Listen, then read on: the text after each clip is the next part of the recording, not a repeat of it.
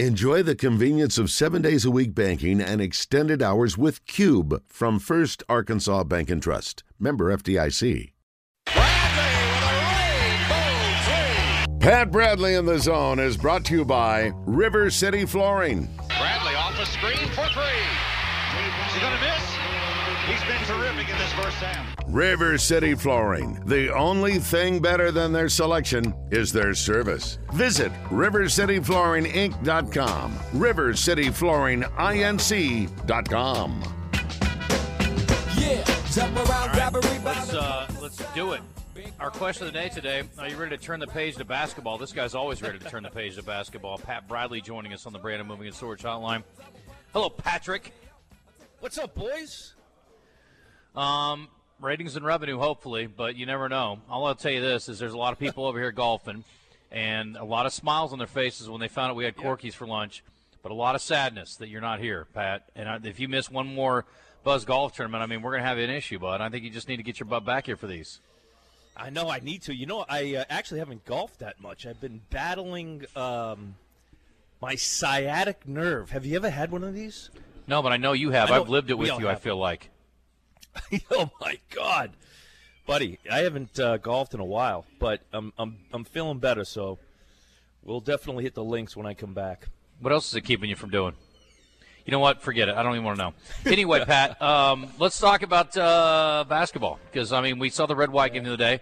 Arkansas did something we haven't seen since, I think, the Bradley era. I mean, they were knocking down shots. That's not really true. There were some obviously great shooters along the way since you. But it was good to see, as a team, having multiple guys knocking down jumpers. And as a guy who loves to shoot it and make it, I can shoot it. You know, you got to make it. That's the important part. You had to be pretty excited about what you saw there. Yeah, and it's been a theme. I think with Coach Muss, we saw his first year, I think it was they didn't have size. So next year he brings in size. Through the transfer portal, he recruited size. Obviously, last year was shooting. So now he goes in transfer portal. He makes sure a guy like Joseph Pinion doesn't transfer because he realizes the value of having a guy like that. Not only is he a big body guy, but he can shoot and he can make a difference. So I think each year Coach Muss has added to where the weaknesses were to try to find that sweet spot because you're always going to need size.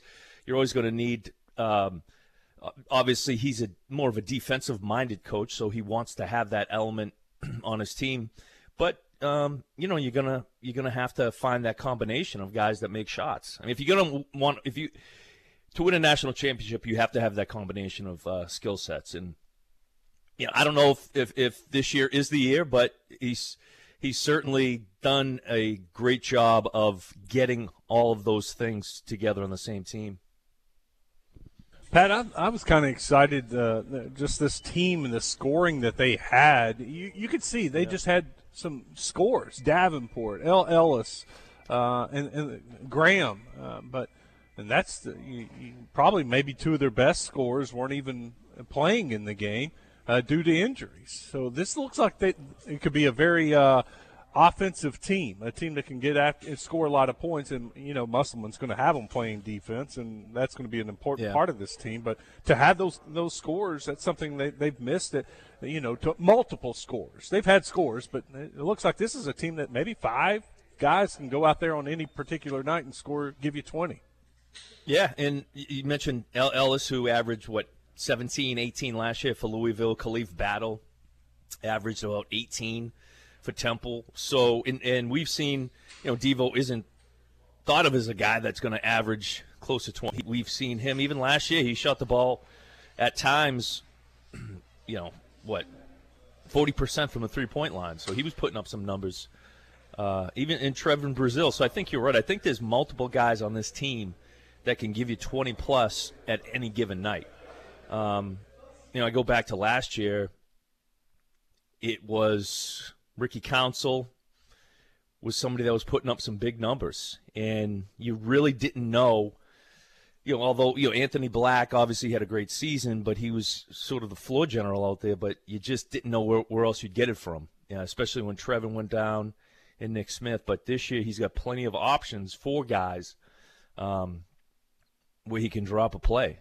It's just going to be consistency. Who's going to be – you don't want I hope we're not sitting here saying, well, Trevin got 25 tonight, and where was everybody else? You want a level of consistency by a couple of guys every single game. You don't want it just to be one guy and where everybody else then takes off a night. But that helps to have multiple options that can do that.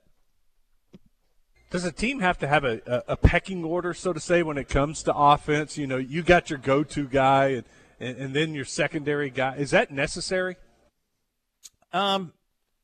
It isn't necessary. I played in an offense, I call it equal opportunity, and it was a free-flowing offense. And I think we saw Muss at times with his personnel. Remember, he came in, and Mason Jones was the guy that was highlighted offensively. When Moses Moody's freshman year, eventually he became sort of the focal point where everybody could play off him just because he was so talented. He could shoot it. He could get it to the free throw line. Last year there were times where Ricky Council was, and I think that was based on personnel. So I think this could be more of an equal opportunity offense where guys sort of understand maybe there's multiple options on a play, and there'll be times where he definitely isolates guys.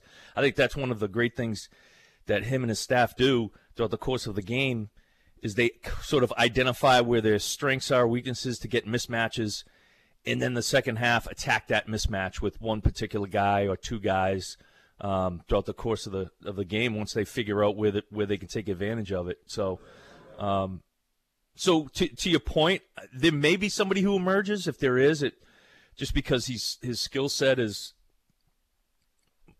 pretty unique in Trevin Brazil. I mean, he could shoot the three, obviously big enough to finish in the paint, run pick and rolls with him. I mean, think about what that kid could do in a pick and roll, pick and pop, pick and roll to the hoop, alley-oop, everything. So, he may be the guy eventually.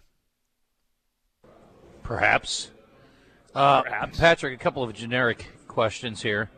I saw this was sent to me from a listener about Mark Stoops, and I would say that Arkansas is doing probably a pretty good job on NIL stuff, although maybe not good enough. I don't know.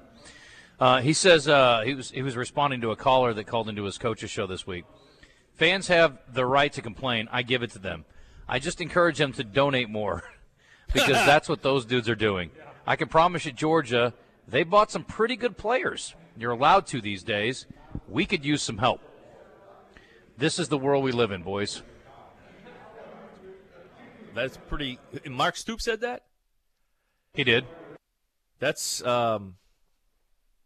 yeah, he's right. I figured Kentucky wouldn't have a problem, but I guess Kentucky basketball and Kentucky football, maybe aren't on the same playing field, if you will, at times. But that is, did you guys see that article where they're trying to have the school be more directly involved with the NIL and how they do everything? It was on ESPN. I guess there's a committee that met maybe last week to talk about that. It's a pretty interesting article about the next step in NIL where schools can negotiate deals, I guess you could say, for players. Yeah. Which is going to be, I'm sure that'll help schools like, Kentucky football. I think Arkansas football probably isn't where Arkansas basketball is on an NIL level right now, and I'm sure they could use a little help. I'm quite sure. Let's talk about the league, Pat. Well, next week, I guess, is media day. Is that right? I think that's right. It's coming up in the next week or two. Yeah. Give me a predicted order of finish with Arkansas in the pecking order, hopefully in the top 5 somewhere. They get a chance to win the league. They really have a chance to win the league. Tennessee, it'll probably be my predicted order. I'll put the Hogs 1, but I think we'll come out of SEC Media Day with Tennessee 1, Hogs 2, A&M 3, Kentucky 4, just because they have so many freshmen. They got a bunch of stud freshmen coming in, but that doesn't impress people as much as it did maybe 10 years ago. People are like, we saw you can bring in a bunch of 5-star McDonald's, and we did it last year. And maybe if there was Nick, Dick, and Herter would have worked out differently, but I got the Hogs. We have winning. And who else did I leave out? Auburn. Alabama. Yep. Yeah. They got that transfer, Grant Nelson. I don't know if you guys remember him. He is an absolute stud. Big 6'10" kid can handle. He could play the point guard. He probably will play some point guard this year too. That's the Dakota kid? Yes.